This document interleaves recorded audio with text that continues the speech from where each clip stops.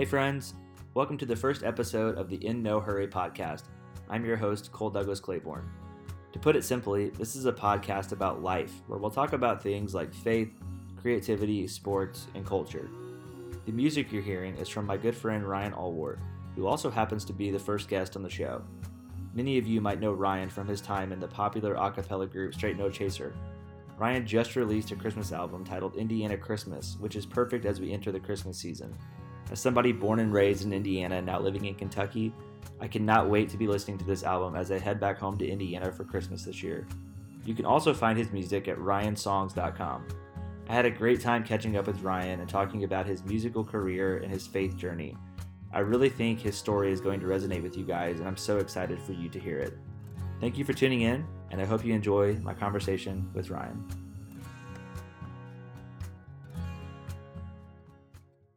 Ryan Allward, it's been an exciting fall for you so far, hasn't it? Yeah, so I've got a new Christmas album. It's called Indiana Christmas. You know, I worked on two Christmas albums with Straight No Chaser back in 2009 and 10. But this is the first one of my own. And so the first one that I've done with an actual band with instruments. And so it's really exciting. It's going to have 13 songs. Um, it's so fun. I love being in the studio. I just absolutely love being in the studio. We've got musicians on the album from Australia to Nashville to here in Indy, everywhere in between. And it's so much fun. I think this is my maybe fourth project with my current producer, Matt Mellinger. He and I met. He was running sound at a gig that I was playing at one time. And turns out we know a handful of the same people. His cousin was a guy in Straight No Chaser in college.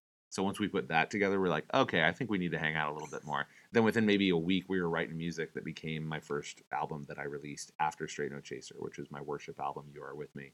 And so it's a great working relationship with Matt. But the album is super fun. It's very organic. It's very acoustic driven. Um, it's just kind of trying to capture the essence of what Christmas means to me in the state of Indiana, having lived here since '92. Going to IU, like these are really my formative years were here, and so yeah, it's exciting, man. It's sounding really good. You tweeted a picture of what I guess was your track list, Yes, and I saw Indiana Christmas on there. yeah, Is that similar to the SNC version, it or is this is. a completely new version? No, it's the same song written by Dan Ponce, who founded Straight No Chaser. Just without Mike Luganbill's voice on it. Just dreamy vocals. Gosh, yeah, his vocals are so handsome. If that makes any sense, no. So that song was the first one that Dan brought to the rest of us when we got signed to Atlantic Records. So literally the first rehearsal we had, it was in New York City. We had just gotten signed. I think like that same day we signed contracts. But at that rehearsal, before we like started, conceptualizing about what our first album was going to be, Dan just plopped the sheet music down in front of all of us around the piano, and he's like, I've seen this video. Yeah, right. I mean, I watch it and I'm like, oh my gosh, I have so much less gray hair than I do now. But yeah, he's like, this is the song, and it's. I remember the first time hearing it, I was just. I mean, all of us were moved by it. All of us were like, oh, this is a no-brainer. Put this on the album. But the more that we performed it, and then hearing the different iterations of Mike Itkoff was the original soloist who sang it, and then Mike Luganbill now sings it when they do it live. Anytime we did it live, it always hit. But now seeing it from the audience perspective, now that I've been out of the group longer than I was in it, seeing hearing the impact it has, especially on a hometown crowd here in Indy, it's really something special. And I went to Dan kind of like I went to my father-in-law to ask for his blessing to marry his daughter. I went to Dan and I was like, man, I've always loved this song. Would you be cool with me not just recording it, but calling the album Indiana Christmas? And he just loved it. And the fun thing, he's like, I don't want to hear anything until the song is done.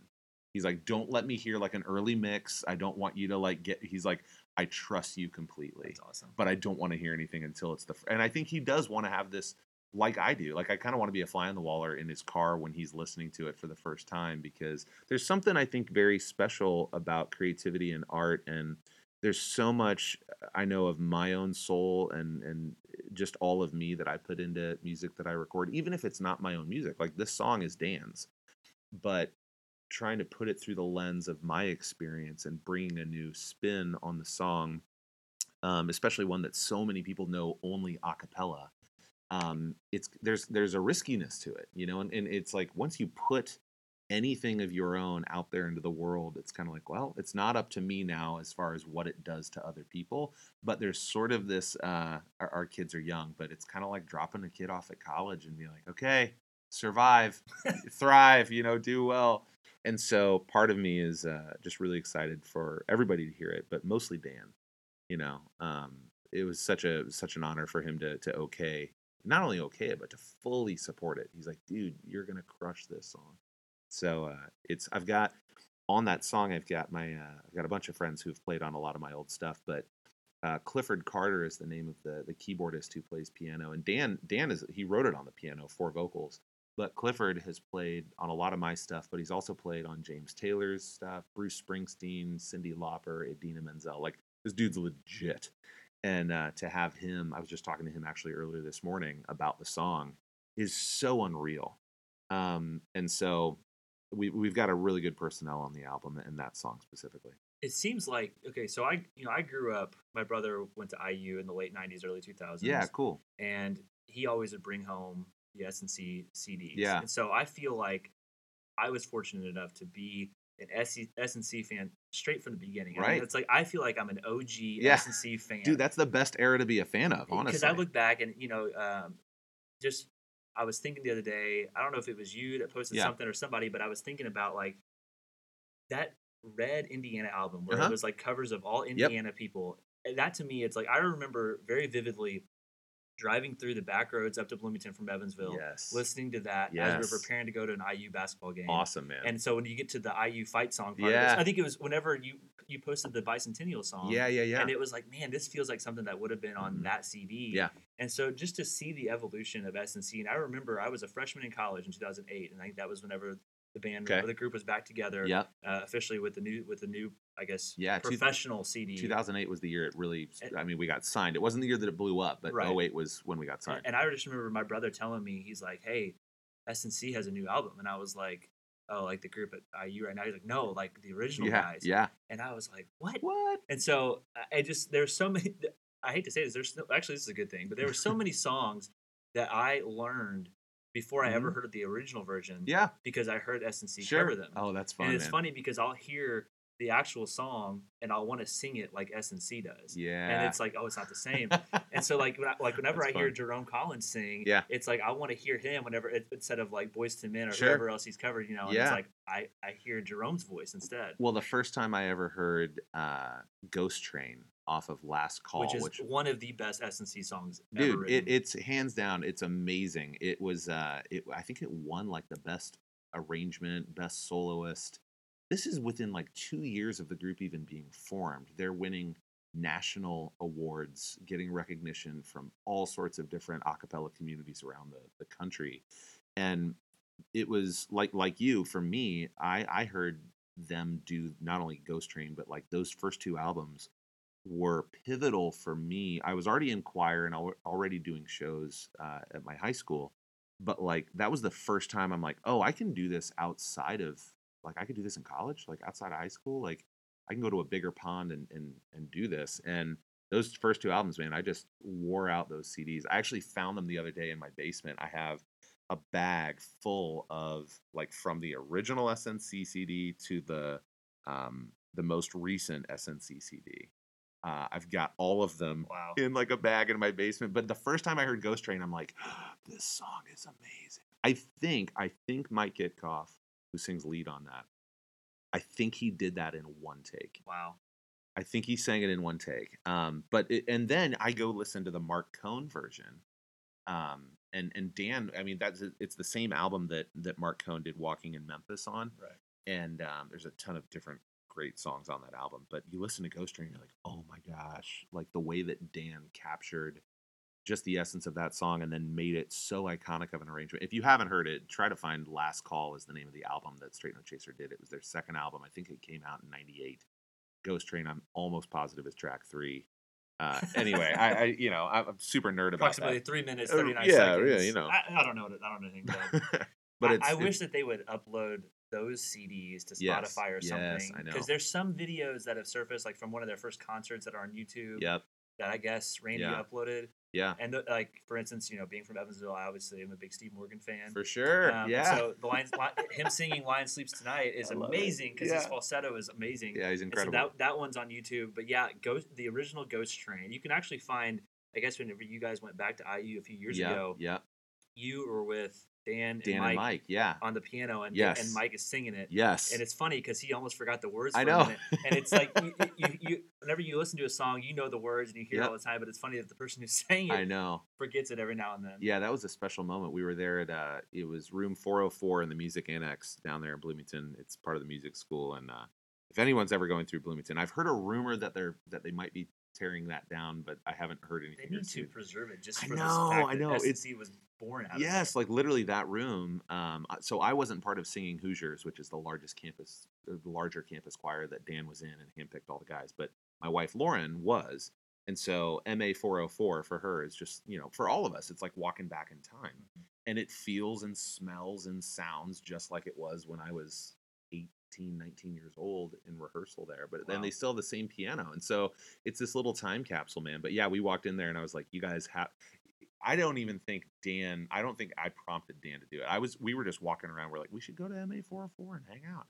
And he just starts playing Ghost Train. And I was like, hold on, got to get my phone out, And of all the videos I have up on YouTube, it's one that like so many people have commented on because they're just diehard Straight No Chaser fans. And hearing it in that very organic acoustic way is really special. But yeah, you mentioned Steve Morgan. So Steve was the guy that when I came in as a incoming freshman, so I made Straight No Chaser my second semester senior year of high school with Mike Luganville. We both knew we were going to IU, and both of us were fans of the group already.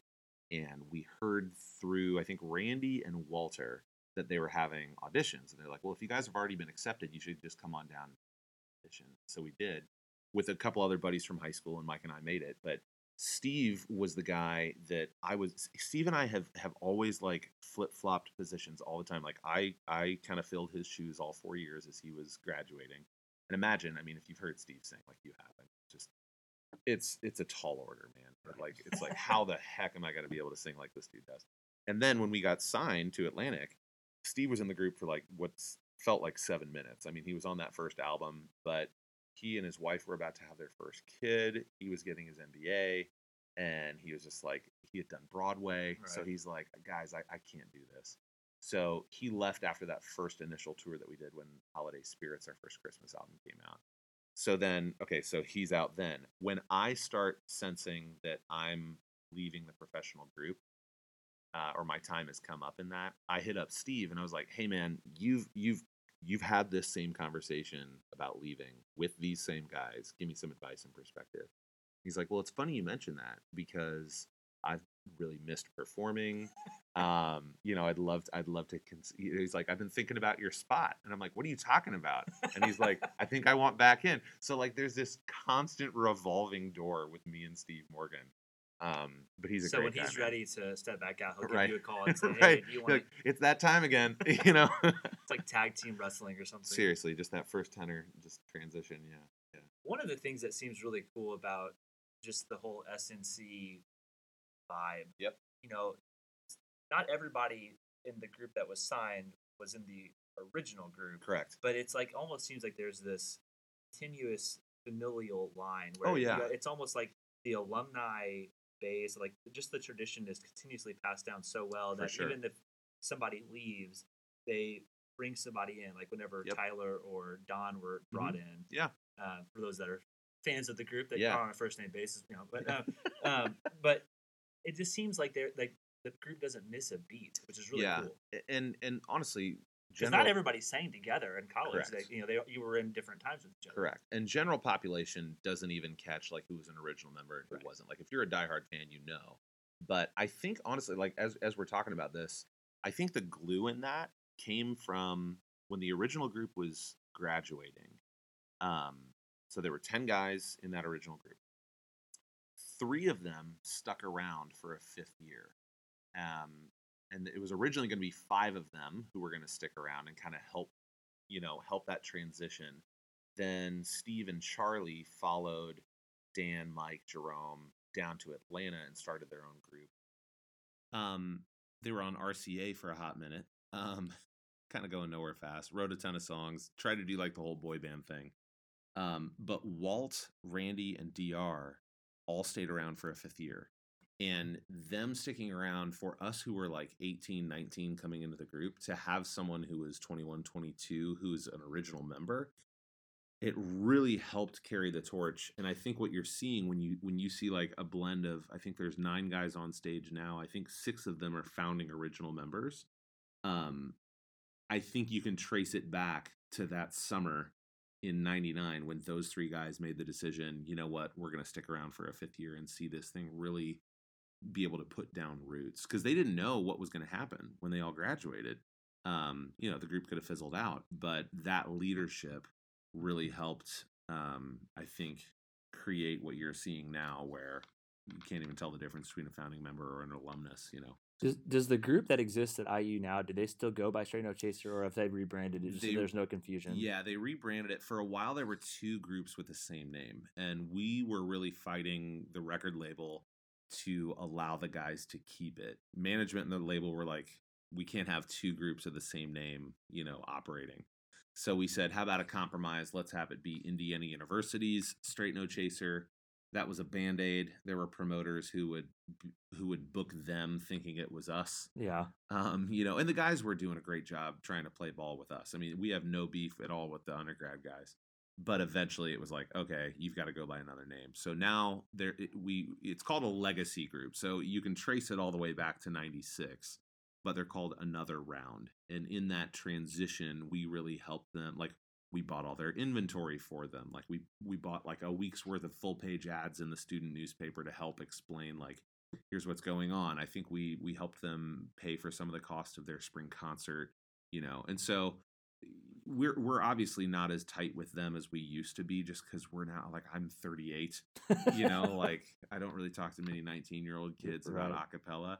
But when we went back for the recent reunion, it was so crazy, to be back with those original guys and see these kids who weren't even alive when they were formed, that. One of the things I wanted to talk to you about was, so you got to write the song for the Bicentennial. Yeah. What was that process like? And I know that you were pretty thrilled to be contacted to write that. And yeah. I think it was a unique thing because they approached you to write it, but it's like you were part of the group. Right. So it wasn't like you were some stranger writing the song. So it probably was personal to you. But what was that process like, writing that song, and how did you feel about the finished product, especially whenever you guys got to perform it? Yeah, so I got a call from Segi, and he said, Segi's one of the guys in the group now, and he's still a couple years younger than me. I almost said he was younger than I was in college. He's still younger. Segi was basically reaching out to me, Dan. There's another guy named Joe Cameron up in Chicago. He wasn't a member at all of SNC, but he's kind of connected through the music school days. Anyway, they said, listen, our plate is super full with an upcoming tour. We're about to film our PBS special. Like, the university has come to us and said, we want you to write and perform a song for the Bicentennial, which is a huge honor, but the group just didn't have time. So they had to farm it out. Mike Luganbill also wrote a song. So basically 4 songwriters pitched songs to the group, and then that got whittled down to 2, and then the university eventually picked mine. It's called Indiana, We're All For You. And it was exciting, man. Like, even just to get the phone call. Right. Like, I remember Segi telling me in the call, he's like, listen, man, all of us know you have grown so much and kind of have done the most as a songwriter since you've been out of the group. And you do nostalgia really well, and you do Indiana really well.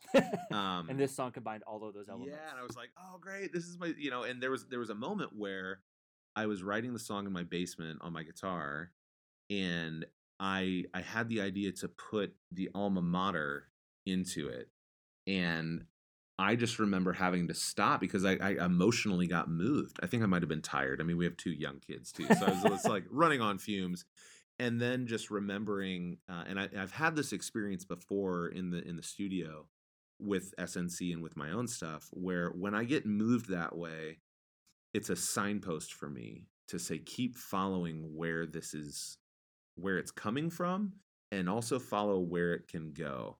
because this was a great piece of advice that I heard from David Britz, who still is the group's manager, but when I was in the group, he was representing us, obviously. And he said, we were doing something for, I think, our first or second residency at Harrah's Casino out in Atlantic City, and we're just tossing songs against the wall at this point and seeing what'll stick. And he said, guys, for those of you who are arranging songs, don't bring a song to the group that hasn't moved you first, because if it hasn't moved you, it's not going to move the other guys in the group, and it's certainly not going to move an audience. But even if it's kind of an obscure song, but it's moved you somehow, and you're willing to suffer and kind of put sweat equity into this song becoming a thing, like, you can make it if you believe it. It's like on stage, if you're a performer and you, like, for me as a performer, I can see other performers and be like, she's kind of phoning this one in, or he's like, kind of fooled the majority of the people, but not really. Right. But anyone, like, when you're doing something that you love to do, it's obvious, And so for me, I had to say, okay, where is this coming from? And for me, it was just, I'm married to someone who I met at IU. Right. I have all these best friends from people, from experiences at IU. The trick was, in that song, the university asked the group not to make it so Bloomington specific. And so that was tricky. The first version I sent back to Segi, he was kind of running point for the group of the whole project. He's like, hey, song sounds great. You need to change like 90% of these lyrics, because they're all about, like the sample gates and like Kilroy's on Kirkwood and like Sink the biz and right, all of that. There was a line about sinking the biz, because I'm like, if you're an alumnus, you've sat at Nick's and played Sink the Biz. But he was like, they've got 9 campuses that they want represented. So then I go into like, okay, am I going to name all of these campuses? You can't really rhyme much with like New Albany. IU Kokomo. Right. Yeah, all those. So I was like, okay. And then I then made the decision to personify the university. So I had an idea to say, like, I'm going to sing as the university. Like, the first, I would be like, I'm IU. Like, I am speaking as IU or singing as IU. And then I was like, nah, I think it needs that third person perspective. So the first line is, it was 1820 when she was born and raised up in the cool shade of those old sycamores. I'm like, okay, that's a cool line that I can work with. Then I got a little bit more specific. I mean, the song is only like, I think it's only like 3 minutes long. Once I found out, okay, here are the lyrics, here's the chord changes, here's the melody. Mike Luganville and I kind of picked up what we've been doing since we were probably 16 years old, playing guitar by his pool, like in high school, where we just worked on the arrangement together. And part of that home demo is actually on the recording. So I'm technically on the recording. And then I get the call. This was another Steve Morgan thing. Steve Morgan was out of the country when the ceremony, the bicentennial ceremony kickoff thing was happening in Bloomington. So Steve can't do the gig. So literally they call me and they're like, hey, can you be Steve for 3 minutes on stage? Like, I'm like, wait, am I making Straight No Chaser again? Like, do I need to audition? And so they're like furiously trying to get me, like, what's your pant size? What's your shirt size? Like, we'll ship you what we're wearing. And I'm like, okay. So I show up on that Saturday morning at the auditorium down in Bloomington, and we do the song on stage for 3 minutes, and then we're done. So it was like I was back in Straight No Chaser for like the morning. That's got to be cool for you to be able to sing the song that you created with those guys, though. Yeah. I mean, it's one thing to hear them sing it, but I think I feels like they made that occasion even more special, that you got to be on stage with them singing it. 100%. Yeah, it was kind of a tease though, because all of us had to go home like right after the ceremony. I had a performance later in Indy that night. All those guys are just trying to get home and have some semblance of rest before it picks up back up again. Right. So I think we had lunch after, and then we bounced. But it was like the beautiful fall day in Bloomington. Right. It's like, oh man, can't we just stay here a little bit longer? But it was very special. And one, it's definitely the coolest thing that I've ever done as a songwriter. To be, I was a marketing major. Even that decision was kind of just stumbling, where my sister said, hey, you should go into marketing. You're good with people. And, I'm a marketing person. So I'm like, okay, So I never studied music per se, but to have the opportunity, I see it. I mean, it was a total God thing to me. It really was. Like, it was my version this year of what happened last summer when I got my first ever opportunity to go into the voiceover world, where I voiced an animated mascot of a company out of Dallas that went then and did a national TV commercial with my voice on it that I was never pursuing. But once I started doing it, I'm like, oh my gosh, I think I've been created for this kind of work, Right. And so this summer, getting the call from Segi to be like, hey, you got a minute to talk about a project that we need your help on? That was even if the song had just gotten to me writing it and sending it back to the guys, that would have been really cool. But the fact then that the university was like, that's the one that we unanimously have decided we want this to be a new school anthem all next year and beyond. Like, I think it was when they came back to me and said this song is entering the canon of IU school songs. That floored me. I was like, whoa. Probably when your time at Straight Up Chaser, did you ever think that you were going to be able to write a song that would be a school anthem type of song? No, not at all. Because I mean, you've got Back Home Again in Indiana. Right. You've got the Alma Mater and the Fight song. You've got all these iconic Indiana songs that you almost like don't even try to compete with, because they're like, they are what they are for a reason. And then to even just be extended the opportunity, man, it's still sinking in, honestly. It really is still sinking in. The university has now got a webpage where you can listen to the song. They put the lyrics up. I don't know what, I mean, I'm like, are they releasing this on iTunes or whatever? And they're like, well, we don't know. We don't know. And so honestly, if it was just pitching the song back to the group or just performing it on stage there at the auditorium, that would have been cool enough. But now what's really fun, man, so I'm in a band, party band here in town with my wife and a bunch of friends. And the bride at this wedding that we just played at the other week, she went to IU. She saw all the hubbub about the bicentennial song, and she requested it at the reception. Wow. And honestly, man, this was so crazy. Like, I had to have my wife hold my phone in front of me to like remind me of the lyrics. And I had our guitarist's electric guitar. I wrote it on acoustic, so I've never heard how this is going to sound. And it's just this 3-minute solo guitar moment. And the bride just lost it. And it was so fun because no one else in the crowd knew what the heck was going on. But the fact that the bride, who was a big Straight No Chaser fan, she was like, I want to hear that song. I'm the bride. It's my wedding. Play it. And I was like, you got it. And so it was like the first time I'd ever publicly performed the song by myself, unexpectedly, spontaneously. And so special moments like that, man, as a performer, just make me super joyful. And it really is a big honor to be involved with. Will we hear your wife on your Christmas album? Yeah, so my wife Lauren and I met through singing, and she is singing on Baby It's Cold Outside, which I released as a single last year with her. And so I don't know what track that's going to be on, but Lauren will be on there.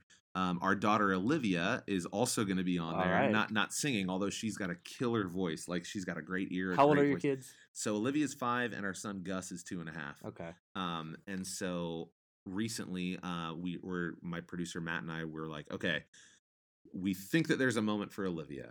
It's in Go Tell It on the Mountain. And it's a really neat arrangement that he and I worked out for it. But there's this little interlude. It's like an 8-bar interlude before we go into Oh Come Let Us Adore Him. So it's kind of this fun little arrangement that we've got. And there's this 8-bar interlude that we're like, okay, let's have her record something. And so it's been so fun as I have stepped into this voiceover world thing over the past year, now having my daughter on my lap with a microphone in front of her and the computer in front of us, and I'm telling her what to say. And then being able to edit it and hear it sounds like, she did the nativity story from Luke chapter 2. She's like, that night there were shepherds guarding their flocks in the, and hearing her little voice. I heard it today in the studio because I was doing some finishing touches on that track today for my solo. Hearing her little voice, man, it was just like, it was such a fun moment. And I think that's what I like too about technology is the ability to, as she grows, we've still got what she sounds like at age 5 right on the album. So it's going to be Go Tell It on the Mountain featuring Olivia Allward. That's awesome. And it's a fun little curveball, where you don't expect it coming, but it's just so sweet. And she sounds just so freaking cute. So I'm pumped to it. But yeah, Lauren will be on it. Olivia will be on it. Gus is not making his debut anytime Not soon. quite yet. Maybe the next one. Right. Yeah. We might have him sell merch this time around. Yeah. We'll see. So you mentioned how certain things in your career have been God things, that kind Yeah. of thing. I mean, just think about, I mean, you're touring with Straight No Chaser, becoming a very popular group. You guys Yeah. are having nationwide tours, even international tours. Right. And for most people, that's kind of the dream, is to be able to tour and do those kind of things. And then you had a moment, you kind of decided, I don't know that I want to keep doing this, and you felt called to do other things. What was that process like? I mean, you kind of hit on it a little bit earlier where, before we started recording, you were talking a little bit about just the moment when you realized, like, do I want to keep doing this, or do I want to keep moving to this next part Right. of life? I mean, how has your faith impacted your career decisions, I guess, is kind of the easy way of putting it. Yeah. It's absolutely the bedrock of what I'm doing. I am just starting at 38. I think maybe being a dad has done this to me, certainly being married, but it has totally changed the lens that I'm looking through, as opposed to like, man, I want to go out and be a musician. It's like, oh, I'm made to be a musician. I'm made to be an artist. Just earlier this year, I sort of did this exercise with a coach friend of mine who, like, I had on a piece of paper, it was like, I am an artist. And for someone who's jumped around from job to job, I mean, good grief, I did professional a cappella singing to leading Young Life for 5 years. The same amount of time that I was in the group, I took that amount of time and led, an entire chapter of an outreach ministry for high school kids. There have been a lot of pivots professionally in my life, but vocationally, I'm starting to understand, like, oh, God has totally given me these amazing experiences and connections and talents and passions for His glory, for my family's provision, and for my enjoyment. Like that's something that, like, it is so fun for me to be in any sort of setting where there's a microphone. Like, where we're sitting now is this room that is kind of basic. It's a ton of soundproofing, my gear. Like, I'm not a gear head, but like anywhere there's a microphone, I'm like, oh, this is awesome. Like, I could live in the recording studio. And I knew that in college. And so, like, I do think God gives us, and has certainly given me, like, little signposts of things that I'm super stoked about that I can't get enough of. Mm-hmm. Like, I did a voiceover downtown in Indy yesterday where I'm just having so much fun. It didn't even feel like work. Like, the biggest amount of work was the commute. That was it. Right. But once I get in front of a microphone, it's like I'm made to do this. Right. And so for me, it's totally foundational. Like, the story though of leaving Straight No Chaser was an 11-month process for me. It was the first time that we went over to the UK for our own tour. And I remember I was the first guy to land. Jerome and I were the first guys to land. And we were both just super dragging because of the time change and all this kind of stuff. It's this cold, ugly, dreary, gray UK day. Right. And it's like, ugh, let's just find the bus so we can just sleep. And I think that was the first day where I realized, I don't know how much longer I'm supposed to be doing this. Did you tell anybody for a while, or did you keep it to yourself? No. I internalized everything. And that probably added to the stress. Oh my gosh, dude. Like, the day that I'm about to tell the guys, our manager comes in. This is 11 months after I've, like, been sensing, something. I think my days are up. Our manager comes in, he's like, hey guys, I'm leaving my old management company to start my own, and it's going to be this huge, awesome step forward for the group. And, like, we're going to have so many more connections with groups and artists that we want to interact with and collaborate with. And everybody's like, yeah. And I'm like, wow. It was like the timing of that couldn't have been coincidental in my mind. So for me, there was this really powerful moment. I've even got it as a reminder on my phone every year. October 14th of 2012, we were on it was called Chasers at Sea. Like, anybody who's a Straight No Chaser fan calls himself a chaser. And so it was like, we're taking I think maybe like a 5-day cruise, and it's an up close and personal, kind of like a rock yacht thing, minus the rock because it's a cappella. But I remember it was the last night that we're on the cruise ship, and I'm like, I've got to tell these guys before we all go home and rest before our fall tour, because I don't want that bomb to go off right before the last tour. Right. And I'm like, I can only tell them after tonight's show. It's the last performance that we have to do. And I'm like, I don't want those guys to be on a cruise ship all week being like, wait, you're leaving? So I asked them before the gig. I was like, hey guys, before we all go to dinner tonight after the show, can I just have like 5-10 minutes of your time? They're like, okay, yeah, sure. Well, we do the gig, and they, some guys had forgotten, and other guys had to be like, oh wait, Ryan, what did you want? I'm like, wow, here we go. But about 2 hours prior to that, of me opening my mouth to talk to the guys, about 2 hours prior, I was in my cabin on the cruise ship all alone. My wife had gone to dinner with the other wives, and I was just like freaking out. Right. I'm like, Lord, how are you going to move us out of this? Right. What are the guys gonna think? What am I gonna say? How am I gonna make it sound at all rational to go from this rocket ship has not only left, but we're screaming. Like, things were amazing financially, professionally, all that stuff. And I was like, yeah, I'm about to roll. And then I'm like, to even say, and I'm going to lead a youth ministry in my hometown. Like, what? Were you scared that they wouldn't understand it, or were you worried that maybe your Um, friendships with them would be altered? I mean, I don't think you were the first one to leave the group by that point, but No. I guess what was going through your head Yeah. specifically? Everybody else who had left, it made sense. Like, Dan left to go be on the news in Chicago, which is what he was doing before this whole thing started. Right. Steve left because it's like, you're about to have a baby and you're going to go into, get your MBA. Like, I get it. Mike Idkoff left for family, professional reasons, mostly family. So I was just like, man, this is going to be, I mean, I was arranging music for the fall tour. You didn't have any kids yet at this point. No, but that was the thing, that it was like Lauren and I wanted to have a family, and we knew that we didn't want to raise it.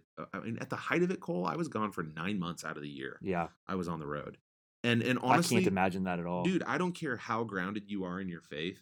If at the end of every night, your work night ends with a room of 3,000-4,000 people standing up in rapt applause, like, I don't care how grounded you are, bro. Like, that's gonna jack with your sense of That's so identity. true. Your That's so identity, true. like your self-worth, your identity. And so for me, I was blinded not by, dude, it's a cappella. It's not like what you see on like Cribs or what you used to see on Cribs. Like, it's nothing insane. Like, it was pretty tame. You know what I mean? But for me, it was the external validation and the lie that you can't do anything else. Like, what else are you gonna do? And so for me, I totally should have talked. I spoke with one friend in my life who knew the group, but who also helped me kind of plan an exit strategy. And he's still influential in my life, and Lauren, and that was about it. And so the first time these guys heard it was when I was basically like, hey, at the end of the year, I'm out. And then, dude, we have to leave that room. We have to leave that room and go through all the fans and go to dinner and pretend like nothing ever happened. So I'm in the cabin alone with God in prayer. I'm freaking out. And this overwhelming sense of peace just invades the room. And it was just 4 words that I didn't hear with my ears, but I heard it like deep inside in my spirit. And it was that still small voice that you hear about in scripture. And it was, he just told me, he said, I am with you. So I wondered if that was, my next question was, Yeah. did you write anything that came out of that moment? Well, now I know your worship album, You Are With Me, must have come out of that now, moment. it wasn't that night, obviously. Right. But it was then the next period of probably the next 9 months where, okay, I just got chills as you told that, because it's I can envision I can envision that exact scenario, because I've been through those moments where I'm trying to decide at a crossroads, where do I need to go? What do I need to do? Yep. And to get that kind of a comfort is unreal. It was unreal, man. And then that night, as I'm sharing, it's kind of like this do or die moment where all eyes are on me. And some guys are like, are we going to dinner or what? What do you have to say? And I'm like, oh, crap. And so this bomb goes off. And there were the 10 of us, and there were 3 crew members from our team that were in the room. And once the ball started rolling, it was kind of this moment of like, oh, this is really going down. And some guys had questions naturally. There wasn't any negative emotion that is what I thought I was going to encounter. The first person to open his mouth was David Roberts, DR. And he was like, man, I'm just really happy for you. This sounds like it's the right thing for your faith and your family. And we all know that that's important to you. And you got to do what you got to do. And we're behind you 100%. And I was like, wait, what? Hold on. But the sense was, as I began to talk, it was almost as if there were a 14th person in the room with us. It was like this sense of, yeah, I'm with you in the cabin. I'm with you backstage on a cruise ship as you tell your guys that you're leaving. And then, man, flash forward. So within 2 weeks of my final tour in Straight No Chaser, I was on Young Life staff. I'm in Florida in Young Life staff training, being trained how to lead a youth ministry. I'm like, what? My head was spinning, bro, for like a year and a half after I left the group. But 7 months after that, in July of 2013, so I left the group in December of 12. July of 13, I get a call on a Sunday morning coming home from church. And it's a friend who's like, hey, and she's a Young Life committee member. And she's like, hey, you need to come out here. There's a reservoir out here called Geist in Indy. She's like, something's going down at Geist. And kids we don't even know the full story, but it involves teenagers and Geist. You need to be down here. I'm like, okay. And so my wife, Lauren's like, where are you going? I'm like, I have no clue. So I go out and I show up on a driveway of someone who I don't even know. And there's a group of 10 girls who just found out from the cops that one of their best friends who had been missing, her name was Peyton, she'd been missing for maybe 7 days. Her body was found. She took her own life. She drove her car into Geist after a long battle with depression and all those things. And again, you wouldn't have pictured that at all if you saw Peyton's picture. It's like, oh, bright, beautiful, like headed to college, Right. To play softball. And then the internal struggle she was going with, she ended her life. And so I'm rolling up not knowing any of these girls. They're on their way to a Luke Bryan concert. So they're all wearing like country, like boots and hats and like sundresses. And it's the worst day of their life. And dude, I remember getting out of my car. And I don't know why I was prompted to do this, but I brought my guitar along with me because I'm like, well, I can play guitar and lead some worship songs if they want. I don't know. I've never done this. And I prayed. I was like, Lord, you have to be with me again in this moment because I have no idea how I'm going to get through it. And it was I call them "you are with me" moments. Yeah. And so the first project that I did after I left Straight No Chaser creatively was I was like, I want to honor God who got me out of that and into this. And so I did "You Are With Me." And it's the whole album just came out of that one small moment on the cruise ship. Wow. And then what's awesome, as God always does, he then allowed me to have platforms at Young Life camps for about 5 years after that, where I then got to share that story. And dude, one of my favorite songs on the album is called "You Are With Me," and there's another one called "You'll Never Be Alone." And the whole theme of the album is like, God is with you, God is with you, God is with you. That's it. Like, you boil that thing down, it's like, I am with you. Right. And there would be kids who would come up to me, man, at after these concerts that I would do at these Young Life camps, and they're like, either I have tried to commit suicide, or I'm super depressed right now, or my friend just, had a brush with suicide. Like, the way that God uses the talents that he gives us to reach other people, it's like they're for us, but really they're for other people to then get to know Right. God better. Right. And so in that moment, I'm like, oh man, like all I did was walk faithfully where he was leading. He did everything else in that, man. It was like, okay, open your mouth and tell the guys that you're leaving. Okay, great. Step 1, done. Now go home. Step 3, get out of the group. Step 4, go down to Florida for your training. It's step 75, go out to the driveway at Geist. It's Right. like, and so even in this moment, man, like this past week has been crazy, like ups and downs, and it's just insane. And there's this last 2 nights ago, I had a gig, and there was a moment. It was my last song, and I always close every show with Hallelujah. It's just a beautiful song. It's like one of those ones that I wish that I wrote. And there's maybe 10 people left in the bar and me. And I can tell that it's moving this woman over there at like table 5. Right.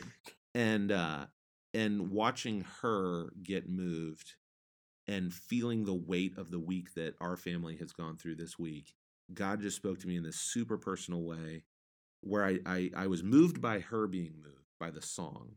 And the Holy Spirit just said to me, he's like, it's been a long week, hasn't it, Ryan? It's been a long week, hasn't it? And I'm like, oh, like in the middle of a song too. I'm like, really, Lord, can you just you wait till I'm done? Can you wait till the car ride home? Let me finish the song. Please. No, he's gonna wait till I sing Hallelujah, and in that moment where it's already a hard enough song every time I sing it to sing, because it's there's something beautiful and powerful in that song. But he comes through the things that he's given me to glorify him and honor him and connect with him are the ways that he's going to bless other people. And so that's the way he's going to communicate to me, is through music. And like, he's designed me. He's like, I've made you to be a songwriter. So when you're writing a song, I'm going to come in and tell you who you are and who I am again. And we all need those reminders sometimes. I'm a firm believer in that. But I mean, long-winded answer to your very short question. My artistry and creativity and passion for performing and entertaining and writing and recording is 100% intertwined with my faith. 100%. One of the best quotes I ever heard, I went to a songwriting retreat at a Young Life camp, actually, where like Ed Cash, who's written, I mean, everything that Chris Tomlin wrote has basically been touched some way by Ed Cash. He kind of ran it. And it wasn't him, but it was the guy that kind of got us all together. He said, you know, as musicians, our job is to bring people back to the throne room of God where music was created. Wow. And he's saying, he's like, that doesn't mean that you have to only write worship songs. It means that you have to be your most authentic, vulnerable, real, 100% transparent, honest self, that people should know that you've got something different about you. People should know that there's something unique about why would you leave Straight No Chaser to go lead kids to Jesus? Like, what? That makes no sense, you know? And those things of the past, like I still have the records on the wall, and I still have pictures of my time in the group up around the house, you know. I'm still very blessed to be able to be so tight with those guys still to this day. But it's almost like the accolades and the trophies have just kind of faded, man. And they just weren't as shiny as they used to be. And that's, I think, the way it's supposed to be in general, where it's like, I almost didn't put up these are gold records. These are like, both of these have sold like 1 million copies. And I'm like, yeah, I'm just okay kind of having them in the basement in the utility room. Yeah. And my wife's like, why wouldn't you have those up? I'm like, I don't know. It's just kind of not what I'm trying to do now. And she's like, well, I'm going to be that person and tell them that you should put them up on the wall because you worked your ass off for those, you know? And I'm like, okay, you're right.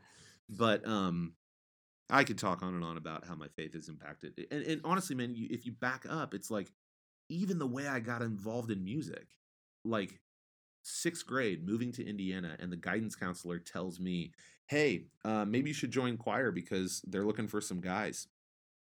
And I'm like, oh, I can't really sing. I've been like in plays and stuff in school. That's kind of the extent of how I got involved in choir too. Seriously? Yeah, it's like, well, kind of, I guess I'll try singing. Right. And I'm like, I'll audition with my friends for a joke. Well, it turns out the joke was on us because the choir director took all the guys that showed up in the room, whether they could carry a pitch or carry a tune in a bucket or not. And about 90% of us stuck around all throughout high school. And it kind of became our thing. We're like, this was the lane that I'm supposed to be swimming in. And so I have a friend who I'll occasionally on Facebook just be like, hey, tell your dad, who was the guidance counselor, tell your dad I'm still thankful for him guiding me where he did. The guidance counselor did his job. He guided. Good job. He Andy guided counseled. and he counseled. Yes, way to go. Way to go, Alan Myers from HSE Middle School. Way to go. Shout out to Alan. What up, Alan? I know you're listening. Yeah. Yeah. That's awesome. I mean, what would you tell people who they know that they have a creative drive in them, and they want to do that? I got to say that I told my wife this, and I don't know if you're familiar with the Enneagram. Oh, dude, so, I love the Enneagram. So yeah. I'm a hard 4, and okay. I said I wrote this in my phone one time. I said something like, one of the greatest tragedies in life is art that what did I say? I gotta find this because it was like an artistic soul that can't express itself. It was something that sounded really pretentious, but I was really like, I was onto it. And she goes, that's the most 4 thing I've ever heard in my life. Is the 4 the loyalist? It's the individualist. The individualist. So I said, one of life's biggest tragedies is a creative soul unable to free itself from its own bondage. Wow. It sounds so pretentious, but it's like, when you think about it, it's like, you know, if you have a lot of creative energy, and this is where, like, I was at a pit where I was really wanting to get started on writing this book. I was fearful of telling people. I've written about this. There's a chapter in my book about fear, which is a whole topic that I could spend a whole day on. But I was fearful of telling people about it. I didn't know how to get started writing a book, and I just felt like, for me, I had all of this creative energy. I don't know how to let it out, and I know that God is calling me to be creative, But at that time, I didn't know how to do that. And I'm sure that Mm, there's a lot of people that can resonate with that, where they know they have a creative desire, they know they want to yeah. use that for God's ability, but they're struggling to find that way to do it. And I don't know if you had some kind of aha moment, but for people that are going through that, I mean, what advice do you have that, if somebody's got creativity and they want to use Yeah. it and they just don't know how? It's a great question. I think I would encourage them to show yourself a lot of grace. Um, don't don't dive so deep so fast. And it doesn't even have to be like, if it starts as a hobby, let it just be a hobby. I think a lot of people are like, "Oh, I want to make it and do this." And it's like, "Man, I'm 38 and I've been writing music since I was 18." Mm-hmm. Really like seriously being like, this is the first like 3 years of my life where just doing music has been the bedrock of my family's like financial situation. I'm a 3, so like I'm a hardcore, like I can show you spreadsheets and pie charts. And someone asked me the other day, it's like, what are your goals for next year? It's like, well, it's funny you ask. Let me tell you, like macro or micro, But I would say just keep following the nudges, man. Like I don't at all think that you have to be, a Christian to be a creative person. I also don't think I think there's a difference between being creative and being artistic that I think can be a fine line. But I would say, keep pursuing the things that God's putting on your heart. I think those are from Him.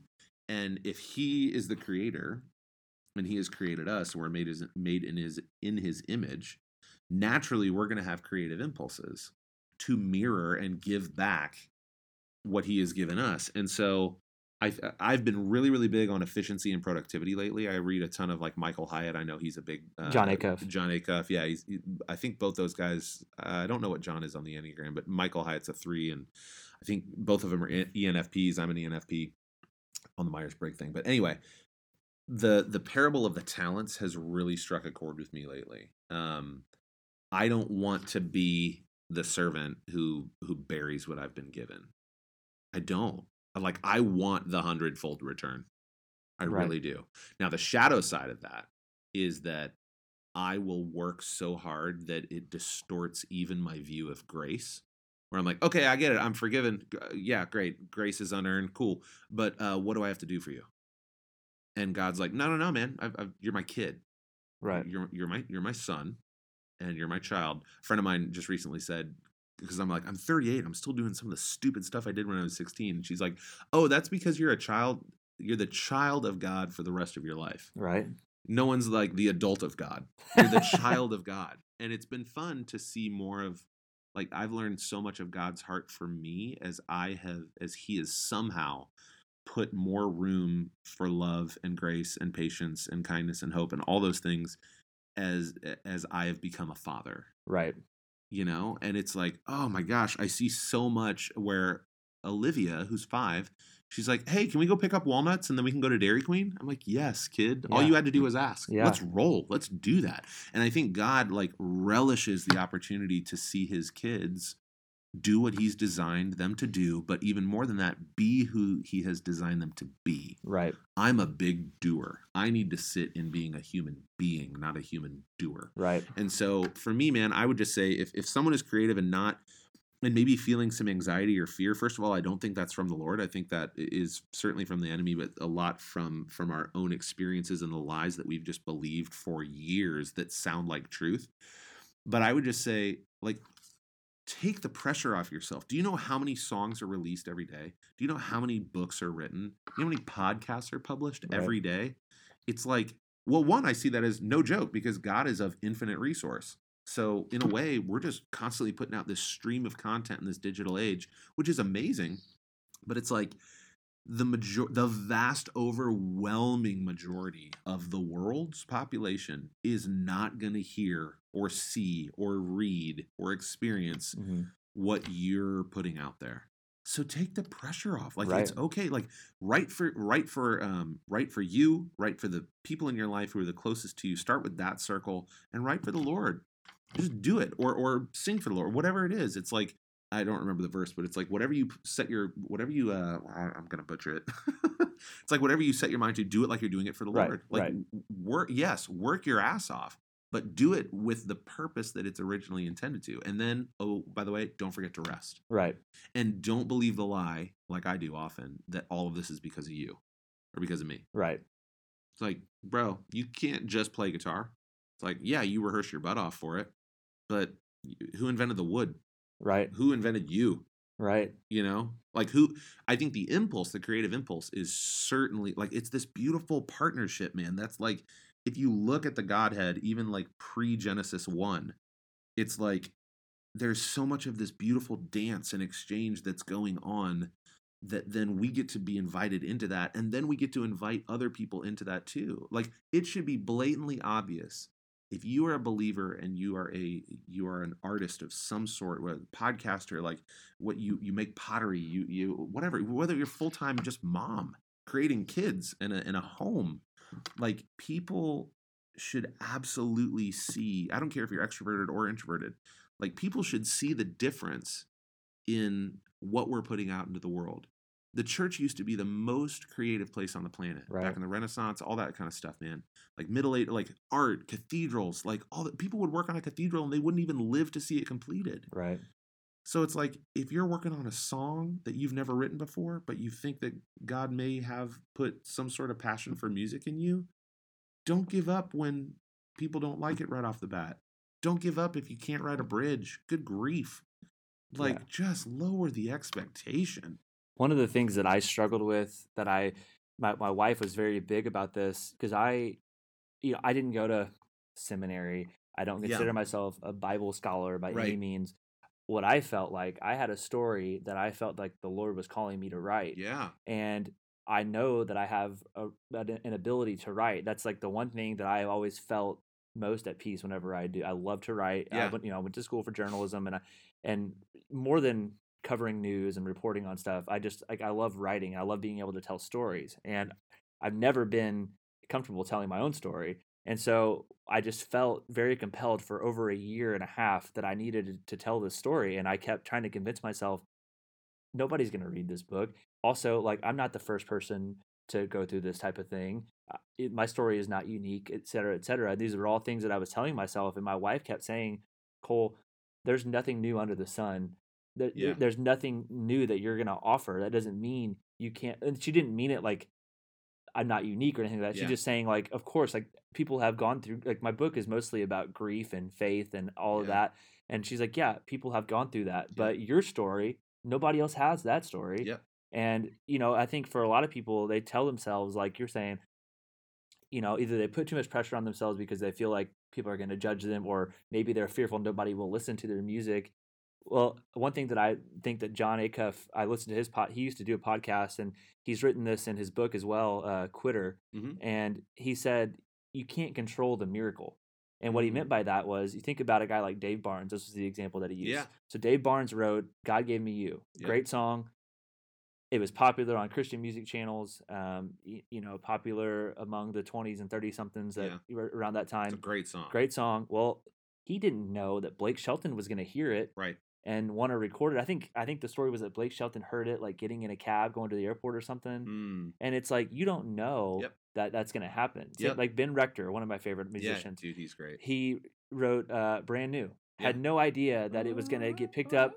Exactly, yeah. Had no idea that it was going to get picked up the way that it did. And it's like, you can't control the miracle. And if you're a writer, if you're a musician, you can't control what happens when you put it out there. That's something that, your faith has to take over and say, God's going to do what he wants with this. Yeah, and it still takes effort. Like, it still takes Dave Barnes sitting down and working through crappy, rough drafts of God Gave Me You. Right. It's still, it's hours of rehearsal. It's not wanting to pick up your guitar when your finger pads just kill because you've been playing all week.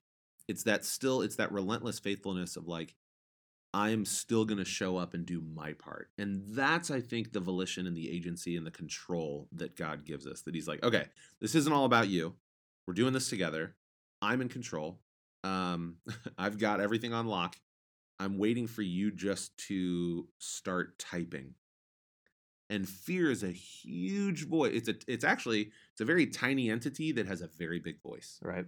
God spoke to me in an extremely still, quiet, small voice. I actually wrote a song about that experience on the cruise ship that I was just talking about called In a Whisper. And it's like you didn't. It's based on 1 Kings 19 when Elisha's on the run, and he's like fearing for his life, and God calls him out to this mountain, and he goes out in front of God, and there's this huge windstorm, and it's like, but God was not in the wind, and then it's like a huge fire came around him, but God was not in the fire, and I think an earthquake, but God was not in the earthquake, and then he calls him out into the front of the cave where he is, and that's where he still hears this still small voice, and that is the encounter that I think if we were just quiet enough and still enough, and extroverts have a huge problem with this. I know that I do. Painfully extroverted social people like me and pretty much my entire family, except Gus. God is now speaking to me in moments where actually, Cole, I've become to kind of crave these moments that are mundane, where I'm folding socks. God will come in and share something. Wow. Where I'm playing Hallelujah at a show and he'll come in. When I'm washing a dish and my mind is just clear, when I'm just driving, just kind of zoning out enough. Obviously, I'm not going to zone out when I drive, but like in those moments, waking my son up in the middle of the night to change his diaper, and it's the hug before I put him back down. It's like, that is when God, like he's always speaking to us. He is always wanting to communicate with his kids, but he's also going to let you do your thing. And so I think the agency that he's been given us is one of the greatest gifts. And if you look at what he does too, he's like, I love you enough where if you don't choose me, I'm still going to let you do that. He didn't create robots. He didn't create like these.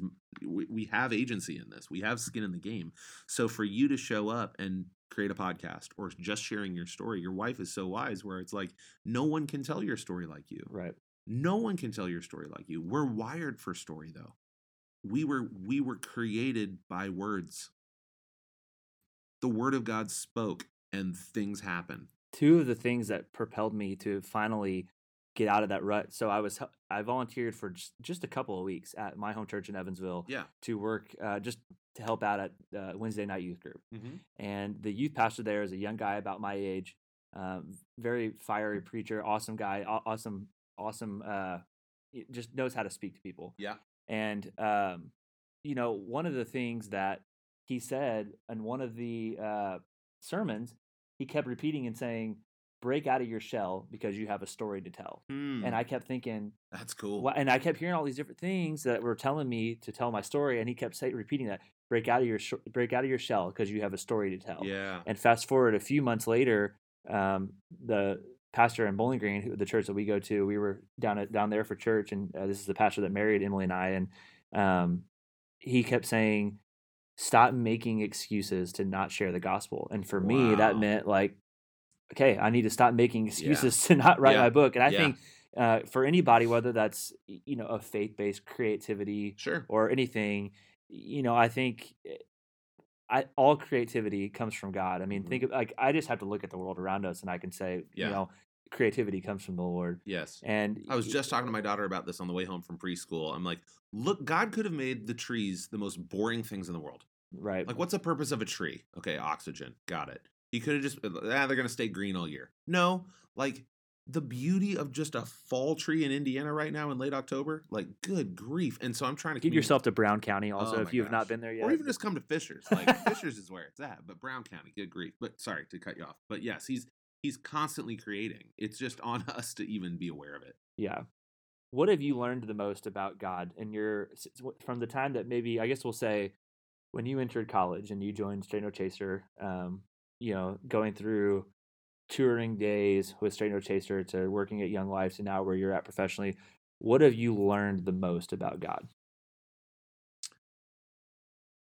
Wow, that's a really good question. I think that if all of this went away, if my ability to sing, hold a guitar, speak, if all of that went away, that he would still be good and that he would still love me for who I am and not for what I do for him. I think I'm learning, man, that like all of there was a book that just totally changed my theology where it's called With, and it's by a guy named Sky Jethani. You can find it on Amazon for like $12. I got it as a party favor at Mike Lukenbill's wedding, wedding shower thing. That's awesome. The host of the party was like, "Hey, this book totally changed my life and my faith. Grab a copy if you want." I'm like, "Okay, free book." I want to write a book that people give away Yeah, right. as a wedding favor. Dude, you are writing a book that people are giving away. That's awesome. And so I dove into it, and the whole concept of like you can live your life over God, under God, for God, and from God. But the whole point is that you're supposed to live your life with God. The story of Scripture, Genesis and Revelation, it's like God's in a garden with his people. Jesus' name, Emmanuel, God with us. I mean, we're coming up on Christmas. Like, good grief. Like, the fact that he would come in the most vulnerable form possible. Like, I think Easter is awesome. Like, Easter is awesome. Good Friday, awesome. But, like, the mystery of the incarnation and Christmas, God showing up as a baby, what?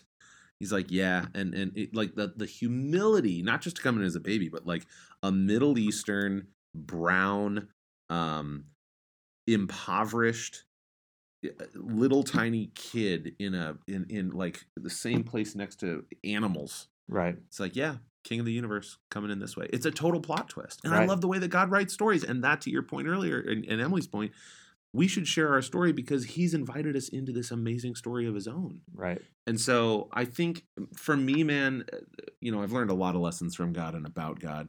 I think that's part of it, though, is that we're meant to be not just aware of him and who he is, and intellectual assent to, like, okay, I believe these things. Check, check, check. So for a lot of my life, my faith was a get out of hell card. It was like, well, at least I'm not going to hell. In college, I just rested on the laurels of that. Like, I can do whatever the heck I want. Right. He's already forgiven me for it. It's like, okay, yeah, but you're not growing at all. You don't know him at all. Right.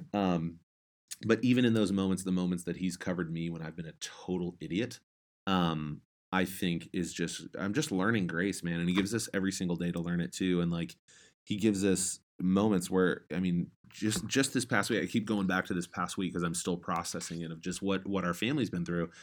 He's like given us so much hope and so much promise to be like, I'm still going to be in the stuff that you're scared of. I'm already there. Like, all you have, literally all any of us have, is just right now. And so if you're listening to this and you're like, you've got your computer open and you're like, what do I write? Or if you're like, do I ask her out? Or do I volunteer for this? Or do I move over there? Do I break up with it? It's like, God already knows what he's got for you. And I do think there is, Cole, like a difference between being already in a relationship with Jesus and not. But I don't think that he's not at play over on the side of the coin that if you don't know him, he still can't reach you. Right. And I think he's not just going to come up and smack you in the face and be like, "Hey, I'm God. I created you." I think he's going to try to use the people who he's also created to reach you, not with a piece of cardboard with, a Bible verse on it, but just like the way you interact with someone who like this, like across from a table, like you've got an opportunity to show God's love to the world with every interaction that you have with anyone. And here's the deal. We're gonna fail. We're gonna screw up. I screw up at my most precious relationships with my wife, with my kids, daily. I treat random strangers sometimes better than I do my wife, and it's like, or myself. That's the thing too, man, is like, we can really tell ourselves some we beat ourselves up harder than we would ever talk to someone else. Right. And so what am I learning about God? Oh, just everything. Just everything possible that I can get my hands on at this point. And just that he's just a good dad, man. Like, he's just a really, really good. I'm part of a radio show here in Indianapolis called Radio Theology. And we got to interview Paul Young, who wrote the book The Shack. Right. And shout out to any writers out there trying to be like, should I write a book? Paul was there. His family was on hard times, and his wife was encouraging him, like, you should write a book for our kids for Christmas. And he wrote The Shack as a Christmas gift. As a Christmas gift to his family, his kids. And then his friends are like, yo, this is really good. Yeah. Kind of went through a couple different edits and self-published it. The whole, like, millions of dollars he's made on that book aside, what it's done for people's relationships who have been hurt by the church before. Paul told us in his interview on Radio Theology, he said, it took me 50 years to wipe the face of my own father off of the face of God. Wow. Took him 50 years. So in my work with Young Life, I have friends who lead a ministry called Young Lives, which is sort of a subset of Young Life. It's for teen moms and their babies. And it's an amazing ministry. Like, go look, if single moms, unwed moms with babies is up your alley, like, go look into Young Lives. But my friend Erin, who ran and runs it here in Indy, she said the hardest thing for me in ministry is to try to present a good and loving father to young women who have been abandoned or rejected or hurt, abused perhaps by men in their life, Right. whether they're boyfriends or whatever, or dads. That she's like, you try to present a good and loving father to someone who doesn't have one. They don't like, know what that is. They have no way of being like, oh, okay, cool, great, I'll trust him. What do I need to do? Right. And so that's, again, I think, Jesus said, they will know, the world, they will know that you are my disciples by your love. Like, the way you love one another, not by how many scripture verses you have memorized. I think memorization of scripture is important, but he's like, that's the best thing. Like, I am love. I have created you in love to love me back and to love people around you. Of course that the world is going to recognize me by the way you love them. Rick Warren, who's got a great quote, it often, like, I've seen it attributed to like Dave Chappelle on Instagram. It's not, it's Rick Warren. He says, the world has believed two major lies. I'm paraphrasing here. One, that if I say I love you, I have to condone and accept everything that you choose to do. And if I say I disagree with you, then I must hate you. And it's like, no, we live in such a gotcha police kind of society. We live in a culture that will like destroy people for fun. And it's like, dude, we can have a civil disagreement. We can have, like, I can still love you and should still love you despite our differences. Right. Like, good grief, man. Like, that's the table of the kingdom, man. If you look at the banquet in scripture, when Jesus is talking, like the parable that he's talking about, the great banquet, it's like he's pulling people from ditches, being like, I want them at the head of the table. Yeah. It's a total reverse economy. That, like, what am I learning about God? That he does not operate the way that we want him to. But when we get in step with him, it's not just good thing happens for our benefit. Those are byproducts of it. It's Right. just we get to learn more of who he is and who we are and who needs him around us, and how ready he is to provide opportunities and resources and relationships for those miracles to happen. It's like, stop waiting on God to create a miracle. Like, go be the miracle for someone else in your life. That's so good. I mean, that's like that's just so perfectly put, because it's like people want to wait for things to happen, and I think you hit on something so good about like just the polarization of our society right now. I was talking to my in-laws about that last night. I heard a great quote from Ruth Bader Ginsburg. They asked her, you and Justice Scalia used to always argue and get contentious with each other in the courtroom, but you guys would go to opera together on the weekends. How are you able to do that? And she said, because we respected each other. Yeah. And that's just like, as being a genuine human being, Yes. and as Christians, Yes. We're called to do that. And it's just, you see how our country is going, and it's hard for people to imagine doing that with, oh, you're a Democrat, I'm a Republican, I can't talk to you now. We love tribalism. We Exactly. love camps. It's like, my camp keeps me safe, and if I go over there, I'm either going to be eaten by you, or I think the number one threat to the Christian church in at least Indianapolis that I see. Okay, I'm not going to try to speak for the entire Christendom around the world, but like, it's that we eat our own really well. Yeah. We eat our own really well, and for a world that's breaking, we should be seen as a hospital for sinners, not a museum for saints. Wow. That's great. That's from our church. Our church says that every single week. Like, whoever's preaching, like, first words out of the mouth. Like, if you are here and you are hurting and you've been dropped on your head by the church, this is a hospital for you, not a museum for us. And it's like, stop eating your own. Like, the world already has enough conflict that if we're supposed to be the light on the hill, if we're supposed to be the salt and light of earth, it's like, we need to be doing a lot better at knowing who God is, who we are in his image, and who the world around us is. And it's like, start with those people. Good grief, Cole. There's neighbors who still on my cul-de-sac, I don't know their names. So I'm not saying like I'm batting 1,000 on this. Bob Goff does not approve of that. Yeah, right. Yeah. I might bat 200 on a good day. Right. Maybe I should give myself a little bit more credit. Maybe 400. But like, it's pivotal that, like, yes, God can reveal himself through art, through creativity, through beauty, through whatever, believer, non-believer, whatever. I don't care. Like he can use whatever he's got. He's not going to waste anything. But if you are listening to this and you're like, man, I love the concept of this podcast, of the blend of creativity and faith and just life. Right. Just show yourself a lot of grace. Like get in a community of people. I don't think we're supposed to do this whole life thing alone, let alone the whole faith journey alone. I know for me, like the moments where I'm in the recording studio and it feels like play, it's because I'm with some of my best friends. Right. You know, it's because like I get to reflect my creator in the things that I co-create with him. That's, I think, an important distinction too. I think we're co-creators. We're not just meant to understand it all. Like if you look, some of my favorite like stories come from the Old Testament, and I don't remember these dudes' names, but like when God was instructing Israel, be like, okay, here's what the tabernacle, here's what my house is going to look like. I need you to get it perfect, okay? Mm-hmm.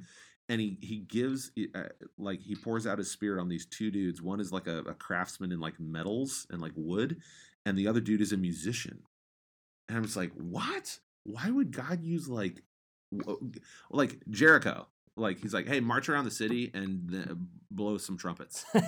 You know, like God used, and as a musician, as a songwriter, like I love the Psalms where David is just like pouring out his soul to God through song. And I'm like, it's not like God can't hack what we throw at him.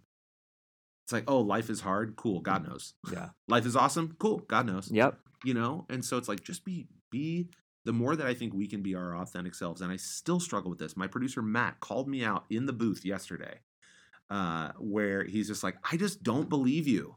I'm sorry. I just don't. And he can have that conversation with me. That's like, good to have, though. Oh, you have to have it. He's just like, dude, I know you're singing about little baby Jesus in the nativity on Go Tell It on the Mountain. He's just like, I just don't believe you. I feel like you're trying to channel some other version of yourself as you perform this. And he's like, I got to stop you. He's like, we need to come back to this song. And it was very wise because this morning came back, crushed it. And he was like, what changed from last night to today? And I'm like, I have no idea. I don't know. I don't know. But maybe it was the new Ed Cash record that I heard. Dude, if you're into Christian music, if you're into worship music, Ed Cash and his brother Scott have a new project called We the Kingdom with 3 other musicians who I think are friends and family members of theirs. It is so freaking good. I can't get enough of it. And like as I'm getting ready, I turn it on. I'm just like, oh my gosh, this is so good. And then it's like, man, I can't wait to go make music like this. That's awesome. So too, also like if you're in the creative mood or zone or you want to be, like start looking at the people. We've both mentioned John Acuff. Like John's a dude that I look up to from afar. Like James Taylor. I'm one step away from James Taylor. And I don't think James Taylor knows the Lord. I don't. But like I'm starting to now, in a way, befriend and I think minister to his longtime piano player. Wow. Who's playing on my album. Who I got to meet through Straight No Chaser. So It's like this beautiful tapestry of relationship and experience. It's God just being like, yeah, I know how to do all this. So you just relax. Just show up. Just show up and let me be your dad. You be the kid. Yeah. Or if you see God, like, let me be your parents. However you want to say that. Yeah. Like I got this on lock. You know, and just walk with me. Walk with me. Don't worry about tomorrow. Like he's like, don't worry about tomorrow. Like I literally told Olivia, my daughter, yesterday. She was like, I go, man, Olivia, it's been such a good day with you. And she's like, yeah, it's gonna be a good day tomorrow too. I was like, but you know what? Right now we've just got this moment. Yeah, we've just got this. Cole, you are the only person in my life right now. Like seriously. Yeah. Like at this moment, I'm just like, this is what we're supposed to do today. I think that's the idea. I finally arrived at the name of this podcast because it's like our whole lives we're always in a hurry. Yeah, we're always in a hurry doing things, and it's like, why? Let's be still. Yes. And let God speak to us. Let's not yes. be in a hurry with our lives. Yeah. And let's be in the moment that we're at right now. And I'm not saying we can't plan for the future, sure. all that kind of stuff. But I think that hits right on the head where, you know, we're in like our phones. We're so addicted to these phones. We got to think about what we're doing next and posting to get likes and all this kind of stuff. And, you know, I wrote a piece for Relevant this summer, and it was all about waiting on the Lord. And it was this idea of, we're so uncomfortable waiting on anything. Think about whenever you go get coffee. Yeah. Okay. You want to go to Starbucks. half the time people do the mobile order. They don't want to wait. Sure. If you have to wait more than 5 minutes for a coffee, you get impatient. Sure. Whenever we pray for anything from God, we don't want to wait on anything. And I think Yeah. what I eventually wrote about was you have to liken it to a farmer waiting for their harvest to come. Mm. And a farmer doesn't microwave their crops and all of a sudden they come up. Yeah. I mean, like they're the best crops come Yeah. over time. That's a good word. And I just think that for us as humans, that's kind of how we have to live. Yeah. And it's kind of like God is going to do things on his time. God is going to make things perfect on his own time. Mm. And we have to be ready for the waiting. We have to love the waiting. It's kind of like, I love the song New Wine by Hillsong. Okay. And it's talks about the process. You think about the process of wine being made, Yeah. the pruning and all of that goes into it. And Yeah. it's like, you have to let wine age for it to taste good. You can't get something quick and it all of a sudden tastes good. Yeah. And I think, for Christianity, a lot of times, we're so uncomfortable waiting on anything. We pray for something that we want from the Lord and we expect it to come, and then we get mad when it doesn't. And, I think just not being so concerned about like what is going to happen down the road, but just being like, God, I'm here with you right now. You're here with me right now. Yeah. And I trust that whatever happens tomorrow, you're going to have control of it. Yeah, you're still in it. That's so good, man. I needed to hear that. One of my favorite stories is like the you are the branches, I am the vine. Right. Because I'm as a 3 on the Enneagram, I'm like, man, I want to produce. Yep. I want this album to sell. I want a ton of people to hear it. One, it's like it's about baby Jesus, but it's also about Santa, and like it's a fun song. It's Right. like, okay, Santa Claus is coming to town. That's a good track. Yeah. But like I want to be the thing that produces the 100-fold thing. I don't know what that is in me. I just want that. Yeah. And I do want it not just for myself, but it's like, man, how can we reach more people? I was in charge and I helped lead, along with a lot of other people, the fastest growing chapter of Young Life in the country after leaving Straight No Chaser. And if that isn't God, dude, Yeah. I wouldn't be still married if it was just me. Right. Like there's moments where I have to slow down and wait. You're so right. And just be patient. I had a conversation with a friend recently who's like, yeah, I just didn't have time to do that. I'm like, okay, I'm going to push back gently. We all have the same amount of time. Yeah. We don't actually get to make time. We don't get to take time. We don't get to carve out time. Time just moves. We're just in it. Yep. We're just in it. And so it's actually an issue of focus and attention. Yep. And discipline. Yep. I suck at discipline. Yep. But it's that concept of, hey, all of this is moving. The train is going to move on the track, whether you want it to or not. And that's life. Pain, grief, loss, suffering, but without those, our lives don't have meaning and purpose. So it's this constant like tension of like the hill. He's the God of the hills and the valleys. Shout out to Torrin Wells. Come on. And so it's just for me, just to your question earlier, what have I learned about God? Good grief, that he's just been so unbelievably kind and generous and present and good. And he, like, dude, I could tell you story after story of times where I've had a hard conversation with a friend about something, and then the next day God will open up a door for another conversation with that friend to heal that. Or when I'm like, hey God, I really think that I think you've designed me for this voiceover music like blend of artistry. Like, can I have more of it? Mm-hmm. Literally 20 minutes later, it's like the studio in downtown Indy that's given me a lot of business that they're like, hey, I got a new lead for you. Can you send us an audition by the end of the day? I'm like, okay. He's like, you have not because you ask not. Just ask. Yeah. He's not always going to say yes. Right. But so I've actually invited, this has been fun from a creative standpoint, where I'm like, hey, God, let's write a song together. Like, you write this through me. Wow. Just use me. Like, Yep. Like, give me a lyric. Like, I've been in the recording booth just this past week being like, Lord, take the experiences that we've been going through lately as a family and help that come through the microphone. And I think that it's that sense of awareness that he's not out to get you. He's for you, not against you. He's near you, not far from you. He's created you on purpose, for a purpose. Like, your life has meaning, but it's not just the thing that you're working on. Like, a book is just a book, bro. But like, you sharing your story, and inviting other people like me to be on this podcast with you and share their stories. It's not up to us who hears it, right? And it's not up to us what they think about it. it's on God to connect. He could connect this conversation to someone 20 years from now that we've never even met, that Right. lives on another side of the planet, that stumbles on us. Yep. And God is still going to be in that and speaks something to them in that moment. Right. You know, that's just how he works. Yeah.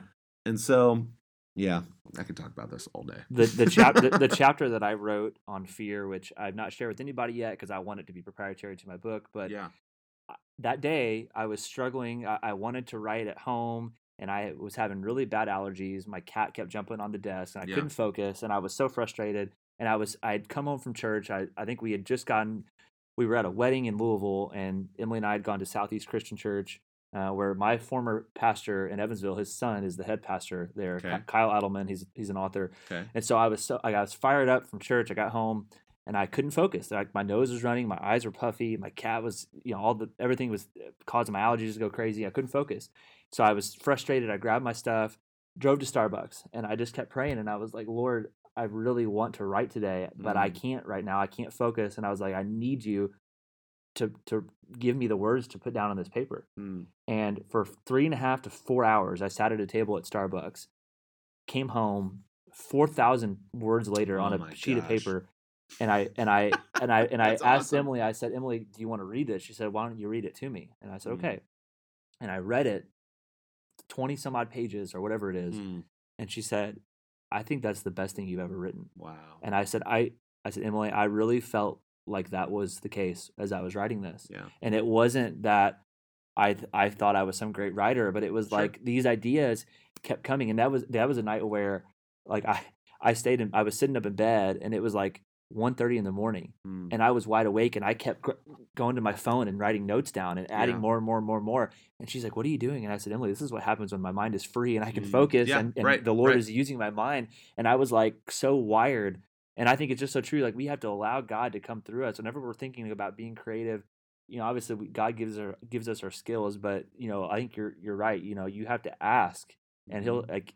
It may not Yeah. always be right then and there. And one of the things that I wrote about in my blog post about prayer was, a lot of people like to talk about unanswered prayer or something like Sure. that, whatever.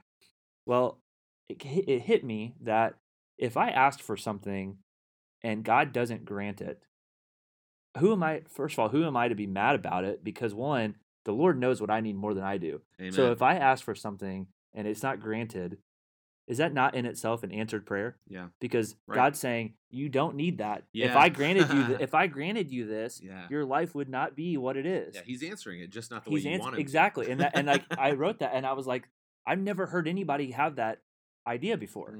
And I was just kind of like, this hits me where Yeah. I might pray that I want a certain job, Sure. but the Lord knows if you go and take that job in that town, Yeah. your life is not going to be like, that's not where I want you. That's Sure. not where I can best use you. Yep. Totally. And, we don't know that. And we Yeah. might think like, for instance, I applied for 2 different jobs on 2 separate occasions at the Louisville Courier-Journal. Yeah. And I was like so dead set on like, that's going to be my next move up. Yeah. And I got interviewed twice for them. Once was there and on the phone. And I was like feeling really good about it. Never got the job. And I was kind of like, why did that not happen? Yeah. And, as it turned out, my next job that I got after that was the one in Evansville, which then allowed me to eventually start coaching and then become a teacher whenever I was in Evansville. And it was like all of these things that have happened in the last 5 years of my life may Yeah. not have happened if I had taken Yep. that job in Right. Louisville. Because I was living in Owensboro at the newspaper there, and I was applying for these jobs in Louisville. Never got those. Ended up going back to Evansville, and then all these other things happened. And it's kind of like we just don't know what God has planned for us. And if we pray for something and it doesn't happen, it doesn't always mean that Yeah. God's not listening or God doesn't care about what you want. It's kind No. of like God knows what we need more than we do. So Yes. I just said, what if there are no such thing as an unanswered prayer? And it was cool because like that was the article that was published on Relevant, and so I was just by curiosity awesome, I was checking out the comments, and people were resonating with that idea, and That's it was great. kind of like and I shared it on my Facebook, and people were resonating with that idea, and it was kind of like I never heard anybody preach that. Yeah. And maybe somebody has, I just tuned it out, but like that idea never was resonated Yeah. with me. So I think it's so true with creativity. We have to allow God to come in, and he gives us the abilities, but we need to, like, for me, it's like I want to use my abilities for God. I don't want to use them for my own sacred reasons or my own like personal reasons. I wanted them to be sacred, and that's Sure. that was a big reason why I struggled with this idea of wanting to write a book, because I kept telling Emily, I was like, I don't want this to be something that's going to give me a heightened sense of self-importance.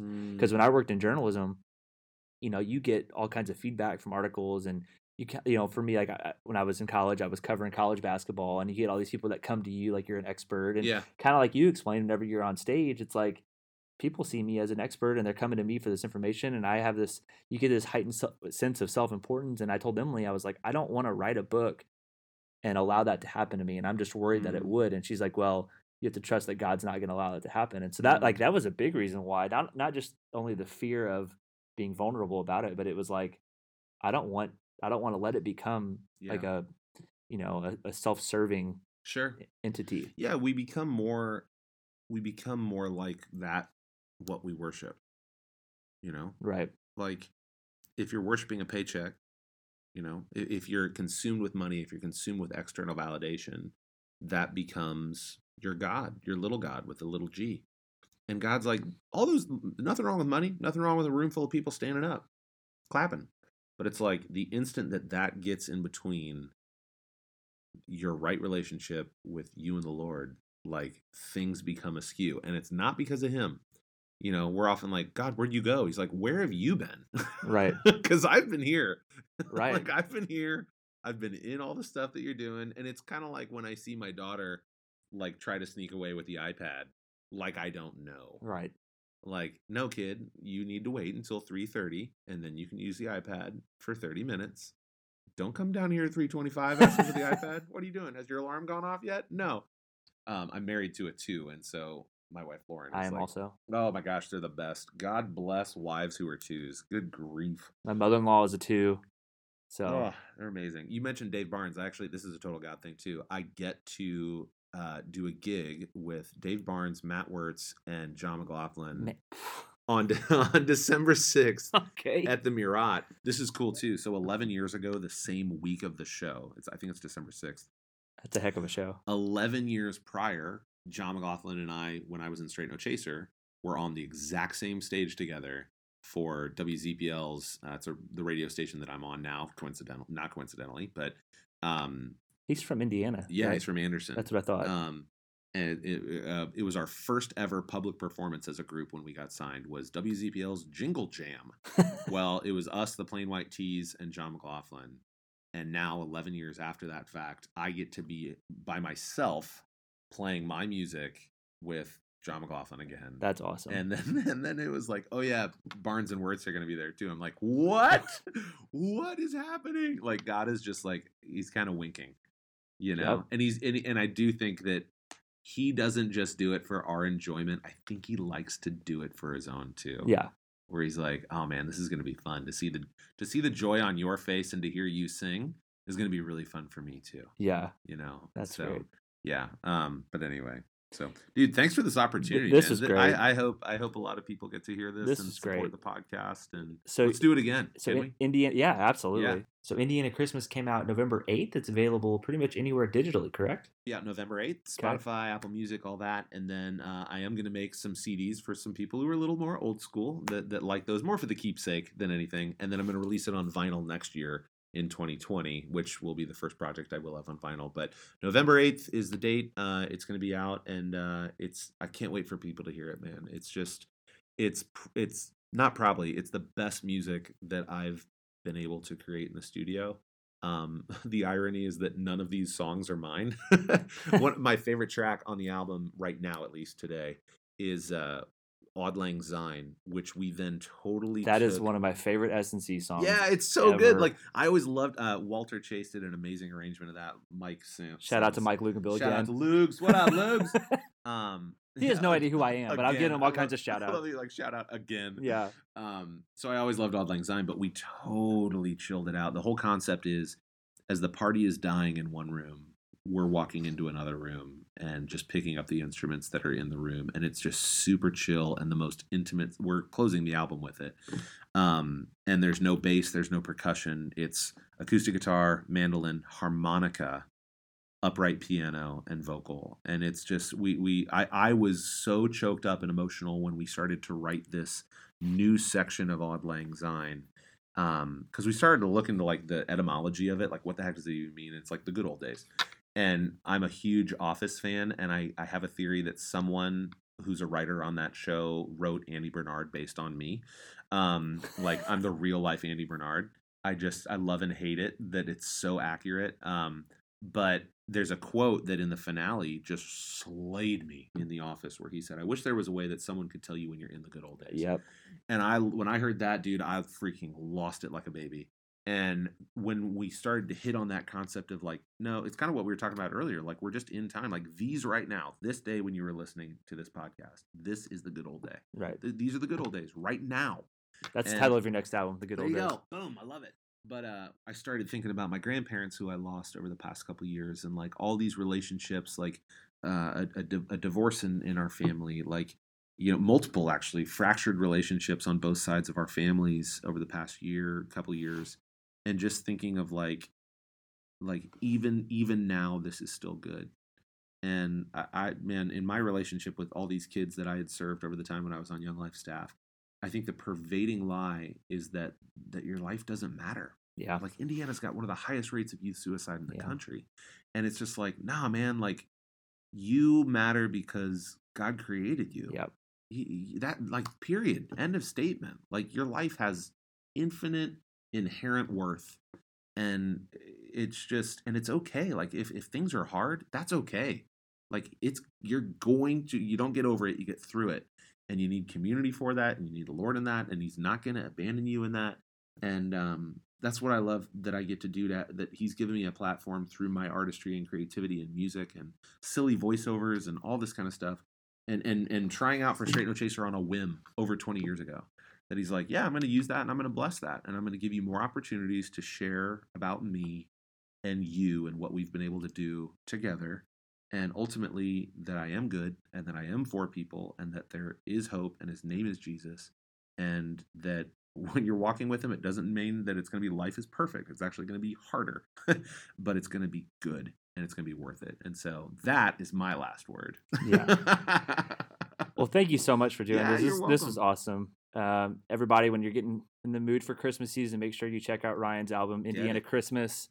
I know with me moving to Kentucky, I'm going to be searching for some Indiana nostalgia. Yes. As I am driving back to Indiana for my family Christmas, Yeah, I will man. be sure to listen to Indiana Christmas. For sure, So man. even if you're not from Indiana, be sure to check out the album. I'm excited about it. And Ryan, again, thank you so much for coming on You here. bet, This was man. great. Thanks for having me. Man, I'm just so thankful for Ryan and his friendship and his perspective on life. And I just really appreciate him walking us through the different seasons of his life and how he leaned on the Lord and what he learned about the Lord through those seasons. And we're definitely thankful for him letting us use his music for this podcast. And please support him and his music. His new album, Indiana Christmas, is out on all streaming platforms. It's a great listen as we enter the Christmas season. So please support him and be sure to check out his music. Come back next week. Phil Heller, who is the lead pastor at Crossroads Christian Church in Evansville, Indiana, will join us. It's a great conversation about change as well, and just to hear a pastor's perspective on the things that are affecting the church and Christians today. And he's just got such a great perspective, and I'm really excited for you guys to hear that conversation as well. So we'll see you next week. Thanks.